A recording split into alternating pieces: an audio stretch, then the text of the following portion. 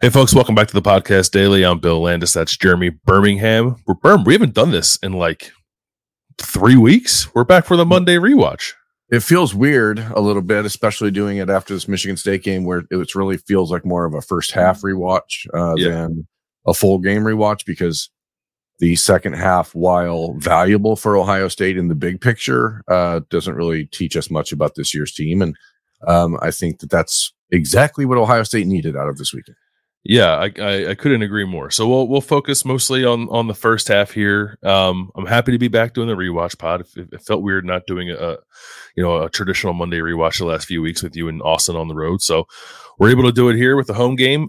We usually go position by position, but I don't know that we need to do that with this particular game. It was a 38-3 win that was like analytically over in the middle of the second quarter. So I think rather than do that, Berm, just kind of talk about some stuff that we liked or just really like anything that kind of jumped out to us as we were rewatching the game. So I'll give the floor to you. What is top of mind for you after rewatching that? The first thing that really, and I said this immediately on Snap Judgments on Saturday, which is good. It means the Snap Judgment was sound. I think this is a game where Ohio State could have named their score. And if they wanted to score 66 points on Saturday night, they would have. And it's a situation where Ryan Day, and this is something I posited preseason, Bill, and I don't know that it's always the best way for a college coach to handle things because college football is not the NFL. But I have felt like Ryan Day was managing this season like an NFL season from the very start, and I've said it over and over. And Saturday just reminded me of that again. Like, this game is over. Let's move on. Let's not worry about anything else.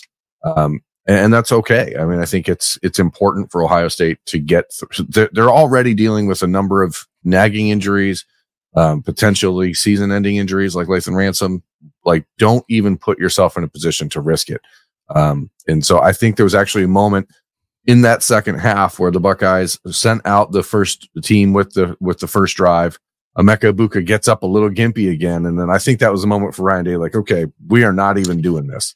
Yeah. Which was confusing that he still continued to put Kyle McCord in the first team offensive line out there for another 10 minutes. But I guess that was because he didn't think he had another option. And if he's going to keep McCord out there, he has to keep the first team offensive line out there. And so it is what it is. But big picture of this game, the special teams, which again, everyone talked about on Saturday, is the only thing I think where you can look at it, even with a critical eye. I believe that people will have their questions about that again. I'm sure that, I know you and Doug did, listening to the pregame or postgame show on my drive home on Saturday, early Sunday morning, late Saturday night. I could see it on Ryan Day's face on the field, how just exasperated he was at the mistakes that were happening. And I don't know if that's because he was like, oh, damn it, I'm going to get more questions about this. Or if he was like, oh my God, I can't believe this is happening again. So yeah, it's certainly one thing to watch, but other than that, and unless you're trying to be extremely hypercritical / nitpicky, then I don't know what you can look at this first half of the game and even have a potential complaint about. No, I agree with you. They scored on 6 of their first 7 possessions. The one they didn't score on, they kind of had the field flipped on them and were basically in their own end zone and just had to punt the ball after a 3-and-out. And I mean, I guess if we want to be critical about that 3rd down and 3 play was a weird play call from your own 9-yard line. And Matt Jones got absolutely blown up on that play that ruined it. But if you want to be critical, that I don't know, if your offense is moving the way it was, do you not take a shot there? They hadn't covered anybody all game. Yeah, I guess I think you're right. I don't know. I guess you just don't want to mess around and get a ball tipped or have them walk in on a pick six when you're that close to your own end zone. I think I understand that. What it did is it gave Michigan State the field position to get their only field goal of the day. Michigan State did not get inside of the Ohio State 34-yard line the entire game. They didn't, which was like, because they were watching the game live on Saturday night, like maybe the first couple of drives, I felt like, is Michigan State moving the ball on them like in a way that's problematic? And then rewatching it, I don't know that I felt that way. There was like one 27-yard run that Ohio State allowed where they kind of lost the edge, but aside from that, I don't know that I felt. And I think there was like a slant for like a 15-yard game, maybe. Yeah, but that was kind of it. The first 2 drives, and both times I think it was because, and this is going to be a recurring theme, and it has been the last 2 weeks already, and I think it will be for the next couple. No Lathan Ransom in that bandit role changes things considerably. I think on that first slant that you're talking about, it's against Denzel Burke. Sonny Styles playing the bandit is like falling backwards and sort of getting into coverage there, where Lathan Ransom, I believe, probably blows that up for an 8-yard gain instead of a 15-yard gain. And then the 27-yard run that Nick Brooks had, it's just like Malik Hartford just took a bad angle. And I don't think, again, if it's Lathan Ransom out there in his experience, that probably doesn't happen. That edge got set and Steel Chambers couldn't get clear of it. But I think Lathan Ransom cleans that up for a 9-yard play instead of a 27-yard play. Yeah, I kind of felt the same way. But I also felt, and I know we're kind of like jumping around here, but that's all right. I think it makes sense. Yeah. Aside from that play, I thought Malik Hartford played pretty well. He had a couple play. He had a one where he kind of like ran up into the flat on a pass play and like kept a play that probably could have been a first down to 3 yards. Had another one where he tracked down a run in the backfield or near the line of scrimmage. Like I thought the first time he got the opportunity to start this year and they pulled him out early, I thought he was just like way too over aggressive and taking himself out of plays. And in this game, maybe there was a play or two where that happened, but they kind of let him play through it. And then I thought he settled in and kind of looked like the guy we heard so much about during the offseason. Yeah, I mean, that's what the reason you recruited Malik Hartford is, because he's a super aggressive kid who wants to lay the wood.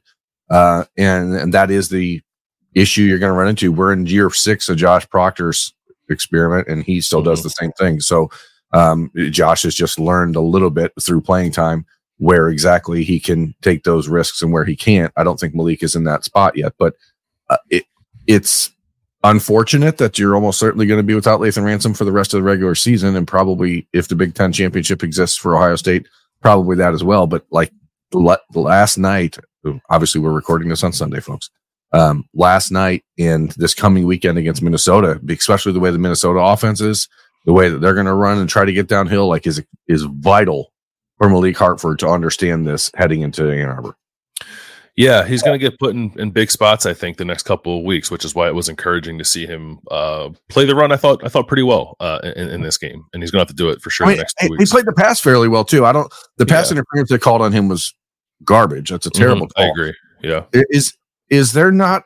Does college football, did it eliminate the non-catchable ball rule? Like, I don't think so. It feels like it at times, but I don't think that's the case. The ball was 10 yards out of bounds. I don't know how the official thought that he was going to catch it, number one, but number two, it wasn't pass interference. Yeah. What else? What else is on your mind? I mean, I don't want to bury the lead, but I think if and I also don't want to get too excited about it based on what we saw against Michigan State's defense. But if you don't watch Kyle McCord on Saturday night and see a gigantic leap forward, I don't know what to tell you. I mean, that was by far his best game, and it was not just a matter of making the throws that were easy. The second touchdown pass to Marvin Harrison, for example, the first play of the second quarter, like Marv absolutely puts his guy on skates and Kyle puts it right where it needs to be. That's a throw every quarterback needs to make, and he has struggled with those at times this year, either throwing those a little high or putting him, not in the right spot. But I asked Kyle after the game, I'm like, do you feel this before the game starts, or is it like you come out and you make that first throw and you're like, okay, I'm in it? And he said it's a little bit of both. I felt really good coming into the day. I think that's a byproduct of Ryan Day acknowledging in his post-game speech that maybe they needed to get a little bit of rest this week, and so the team didn't go as hard in practice. And I think it's smart, because last year we talked all the time about how he kept saying they were going as hard as they've ever gone in practice. And like, okay, all your guys are hurt, so let's not do that.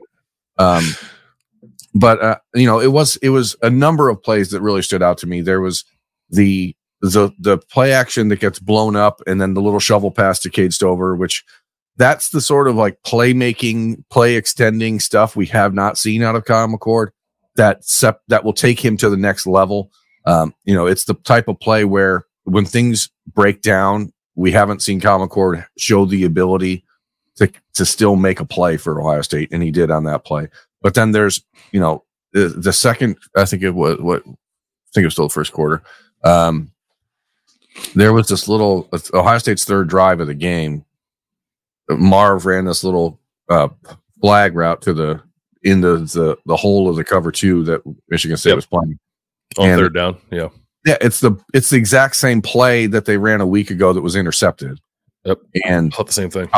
Kyle put it exactly where it needs to be. He hits Xavier Johnson on that wheel route later in the perfect spot. He just made every single throw you have to see, and I even think like the incompletions. Marvin drops one on a swing pass.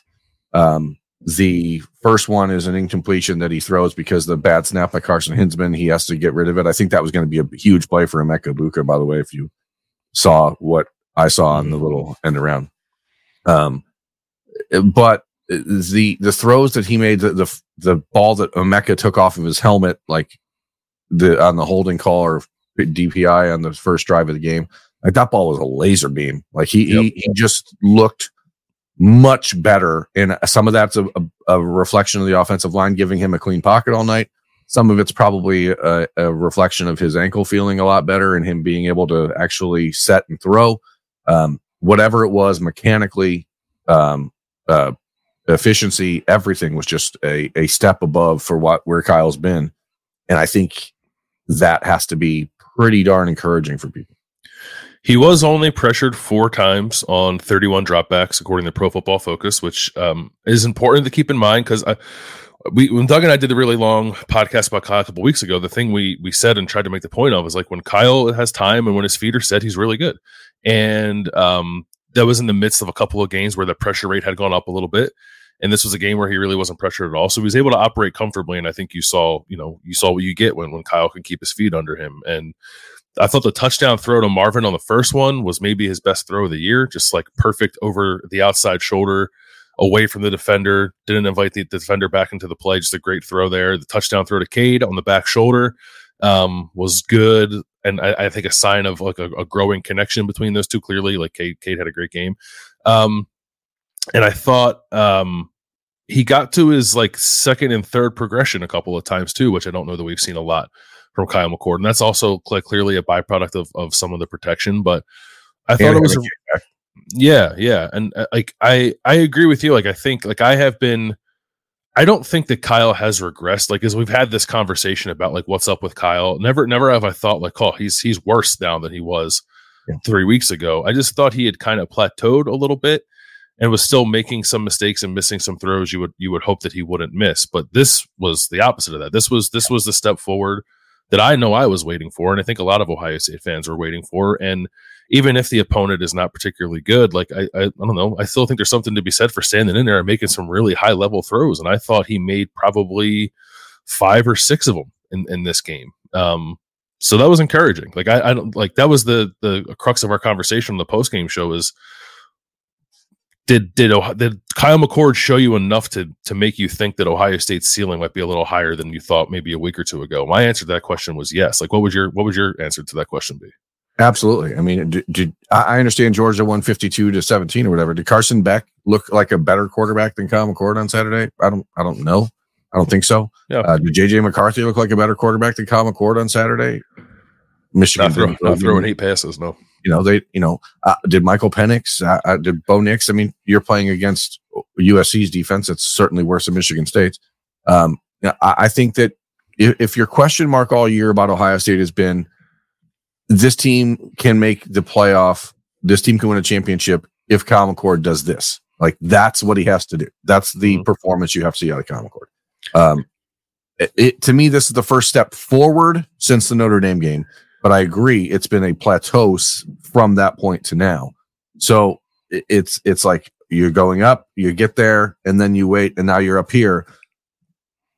One thing that I think is like a concern for me, if I'm going to still try to be somewhat analytical here, is that there has to be another wide receiver that emerges for Ohio State as an actual passing threat for the Buckeyes, because Michigan, with Will Johnson and the way that they will probably mirror a little bit of what Rutgers did with the 2 deep shell to try to keep Marv as less of a threat, someone else has to step up. The timing between Emeka Egbuka and Kyle McCord is still off. You can tell that.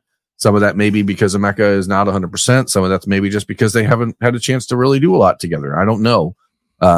Julian Fleming, whether it's Carnell Tate, someone else has to emerge and be a viable second option on the outside. Yeah, I agree. And I was hoping we would see Emeka kind of get back to his normal form in this game. And he did. He only had one catch. He blocked well, but he only had one catch and wasn't targeted a whole lot either. But in the first half, Kyle had 4 incompletions, and he threw the ball to Emeka 4 times, and 3 of the incompletions were to Emeka. So like they're trying, but it's just not there. Yeah, and then I think next week could be an opportunity to work on that too. Like they're playing Minnesota. Minnesota the last 2 weeks has given up, I think, like almost 600 passing yards and 7 touchdowns to Illinois and Purdue. So like there should be opportunities there for them to kind of rekindle what looked like a really strong connection, right, in the Notre Dame game between Kyle McCord and Emeka Egbuka. I think it's got to be Emeka. Like you're right, it could be Carnell Tate, it could be Julian Fleming, it could be whoever. I think it has to be Emeka. He's too good to go through games where he's only getting one catch. And in a world where like Marvin has so much gravity to him and Kate Stover's doing what he's doing, there should be opportunities to get Emeka the ball. So I don't know. I think they were talking about it during the broadcast. Like Emeka, I think, is still trying to knock off that rust, and he's not quite 100%. He's just trying to play through it and get back to that level. And he's not there yet, but he needs to be for them, I think, to put their best foot forward against Michigan. So that remains like a major key emphasis for me as we go into the Minnesota game. Like, can you get those two back on the same page? Yeah. And I mean, because if you can find someone to provide that boost opposite Marvin and to complement what Cade does in the middle, it continues to open up things for Travion Henderson, who, he had 13 carries in this game, 5 yards a carry or something like that. It's a nice, easy first half. He was this close to busting one all night, and I am convinced if he played in the second half, he probably would have ended up with 21 carries for 180 yards and hit like a long run or something. He's so much different than he has been. And the one play that really epitomizes that for me on Saturday was in the second quarter. He gets the first quarter, towards the end of the first quarter, gets the ball, should have been a 2-yard gain. He does a little spin move at the line of scrimmage and picks up almost 6 yards. And that quickness that he has, that little twitch that he has right now that he's not had since the first half of his freshman year, is an absolute game changer for Ohio State. And if people had any doubts about his like big picture potential or his high level talent, like I hope that's put to bed, because he is absolutely shot out of a cannon right now when he touches the football. He really is. And I've noticed it on TV the last couple of weeks, but it's different seeing in person on Saturday night. Like I haven't been at all the games. This is only the second game that I've been to, but it looks different in person. And on his first carry, I thought I noticed that. I think the first carry might have only been for like 5 yards, but I thought that looks. And the next one was for 15, and it's just a burst. Right. I'm glad he only got 13 carries in this game, that they were clearly trying to split it up more. They played Chip Traynham more in this game and earlier than they did the last few weeks. I know that Travion's had a good run here of having over 200 yards of total offense and have been incredibly impactful, but they so desperately need him for the Michigan game that I'm fine with him getting a little bit less of a workload in this one. And I guess like, I don't think he stalled any momentum. He just ended up not being as productive, but that's a reflection of workload, not play. I thought he played fine. And he still got his touches in the passing game as well. I like this. They did a few things with split backs in this game with Chip Traynham and Xavier Johnson. A couple runs, and then use those runs to set up the wheel route that you talked about earlier to Xavier Johnson. And again, like I love Xavier. He does a lot of really good things for this offense. I'd like to see them put Trey in those spots too and see what might happen on a couple of those plays. And if you don't want to expose them in the game like this, I get that, but I hope we see some split back stuff like that against Michigan with Travion Henderson playing the Xavier Johnson role. Maybe it's because of the ankle, but like I would put Emeka Egbuka in that spot. You're trying to get him back into the rhythm of the offense and into the flow of the offense. I love Xavier Johnson. I love what he does for the team, but like if you are running this stuff and everything that you've sort of created for Xavier Johnson was done with Jackson Smith and Jigba and Emeka Egbuka in mind, like why not use Emeka Egbuka in that spot and give him a chance to get the ball? I mean, we've talked about it before. Like it's like making a free throw for a guy who's in a slump as a shooter. Like see the ball go through the basket, pick up 10 yards, get yourself in a spot where you're actually feeling like you're a piece of what the offense is doing, and then everything else sort of unlocks.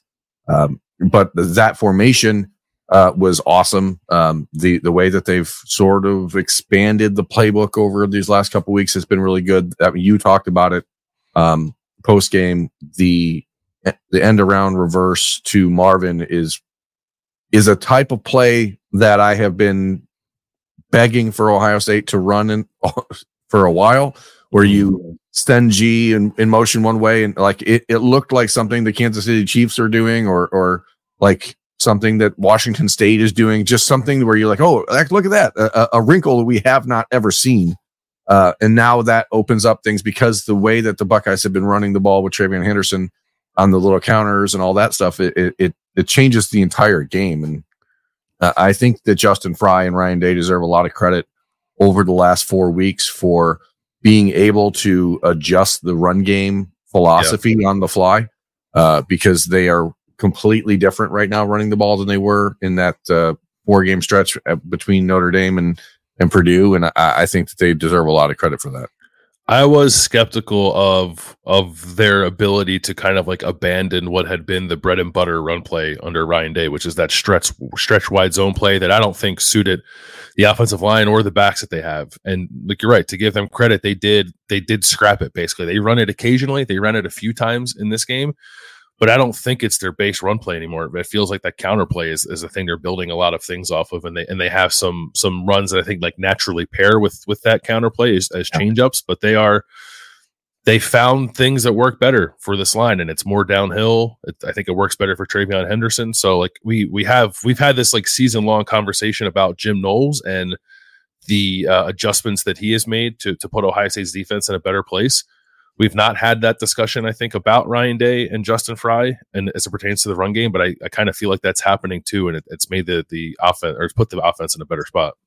Yeah, I also thought, I mean, if we're just going through random thoughts that pop up about this game, I thought this was Cade Stover's best game as a blocker in a while. Yeah, it was good. I thought that you saw him be more physical. Maybe that's because he had the wrist injury that was hampering him that he got fixed last week. And the second play of the game, they ran that little counter tray and counter two tray, and it was Cade on a pulling block that just wiped someone out and that led him to 15 yards. And I just think in general, the offense seems to have a much better sense of who they are right now than they did.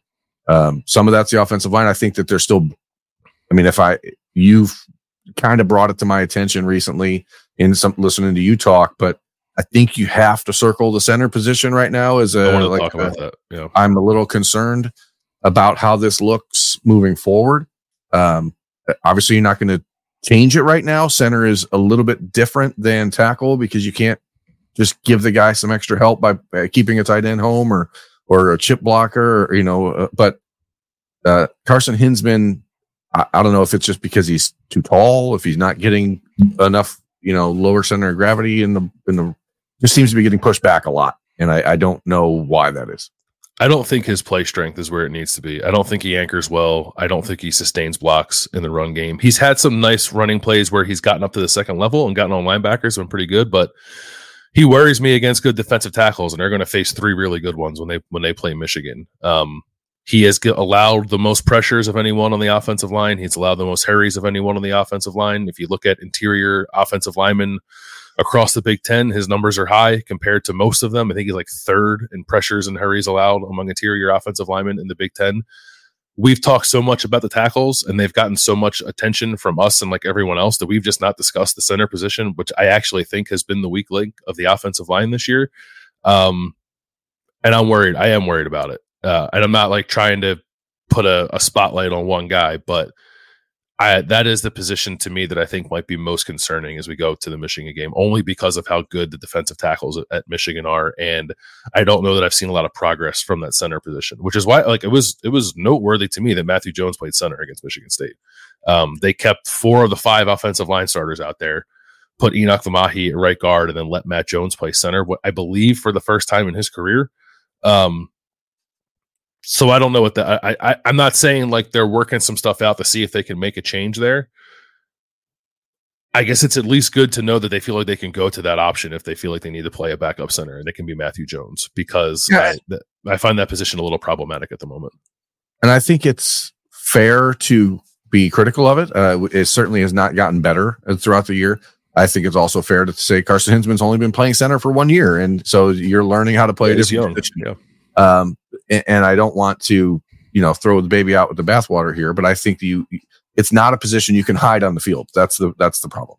And however you figure it out, whether it is Matthew Jones, whether it's something else, I don't know how you hide center. So Michigan's defensive tackles, and between Mason Graham and Kenneth Grant and Chris Jenkins, the other guy, Chris Jenkins, that's a really good group. And what you know about the run game is that the way you slow down the run game is by getting pressure up the middle. If you can do that, things are significantly harder running the ball.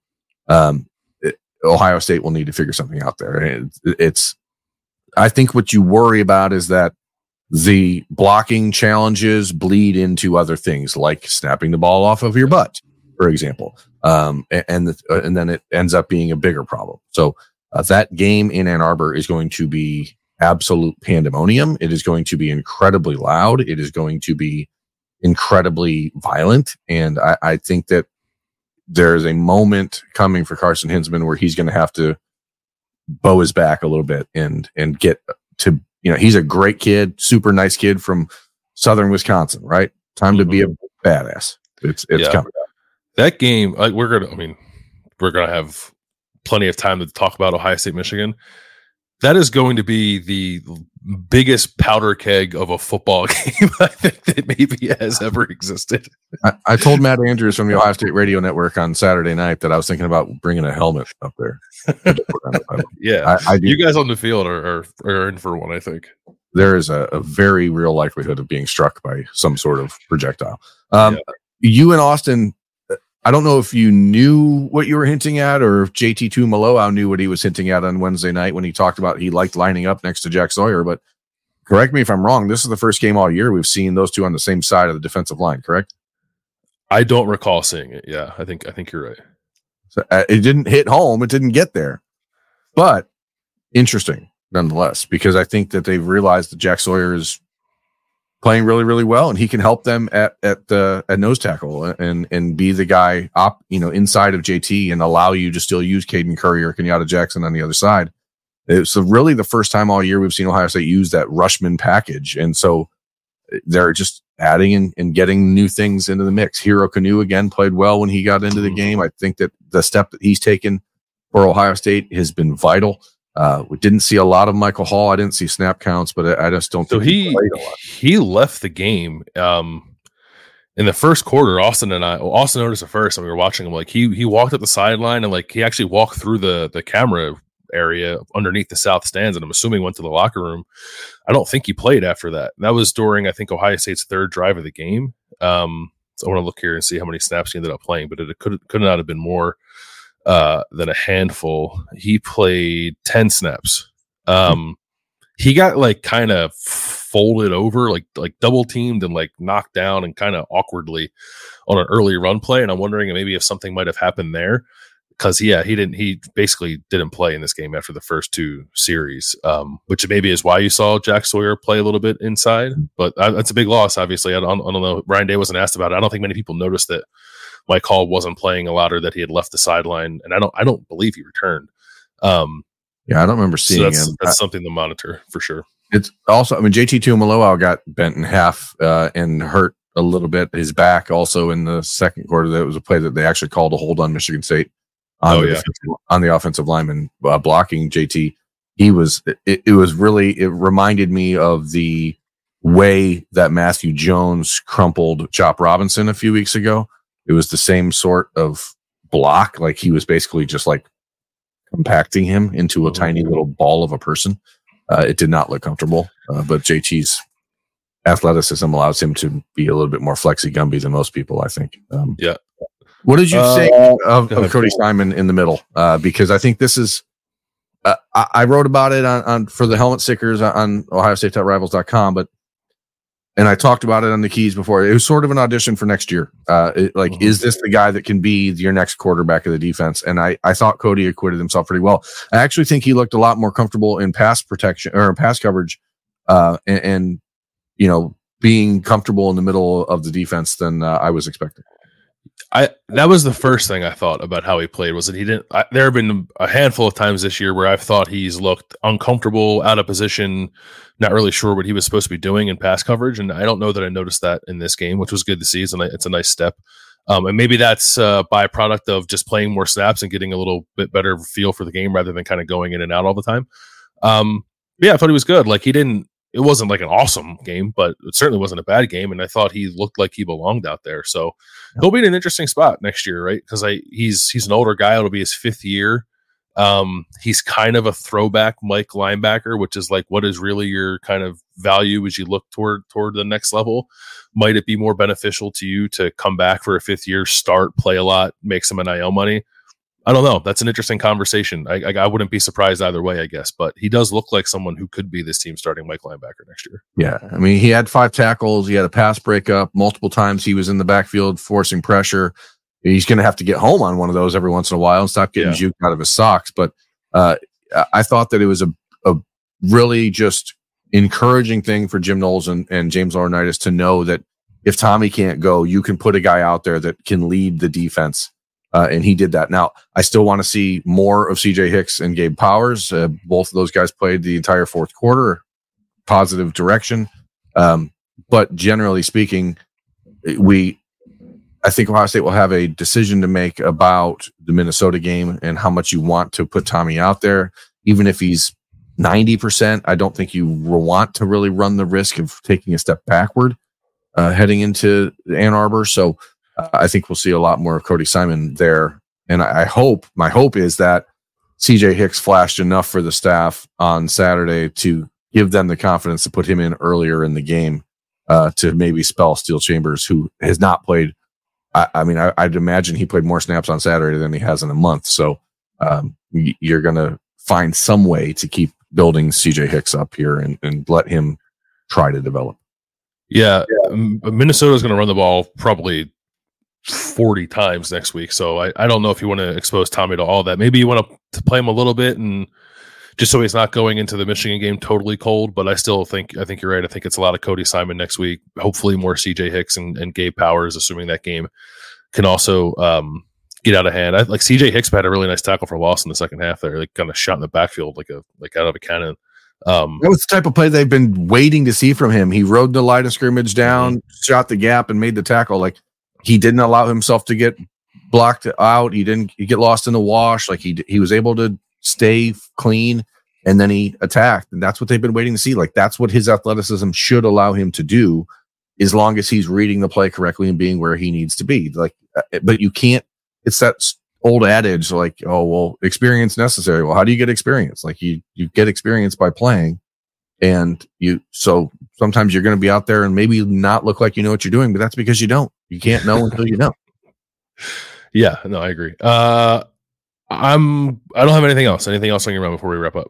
I just really think that the play of Jordan Hancock has been an absolute revelation for Ohio State this season. And I mean, he's one of the guys preseason we talked about, like, okay, well, if he does this, he's a guy who could go to the NFL. Like, I think you now have to be worried about how do you replace Jordan Hancock next year. And I can't believe we're having that conversation on November the 13th, but I think you have to be worried about how you replace Jordan Hancock next year. And I don't know if that's a conversation that we're ready to have yet, but Jordan, his versatility, the Michigan State's first drive of the game, it's 3rd and 2. They're going to go for it on 4th down as long as they don't lose 4 yards. And here comes Jordan Hancock just destroying a tight end, forcing the quarterback to bounce out and let Denzel Burke clean up the play. And you're like, that is a nickel cornerback destroying a tight end. It should not happen, but yet he seems to just be doing that every single week. It might have been that play, or perhaps there was a play later in the game where I turned to Austin and I said, I think Jordan Hancock might be too good. He's become too good too fast. Yeah. So like I thought like maybe my favorite defender in all of college football to watch last year was Brian Branch at Alabama. Jordan Hancock has some similar stuff to him, I think. And Brian Branch out of high school. I mean, there was an Ohio State Alabama battle. So You can get it. And then you see like down the interception return against Rutgers, he was like 22 miles an hour on his 93. Like, that's unfortunate because, you hope for a kid like that who was the top of your board as a defensive back in the class of 2021, can't play for 2 years because of injury. Now all of a sudden he plays so well that he has to leave, and that's unfortunate. Yeah, the Marshawn Lattimore path.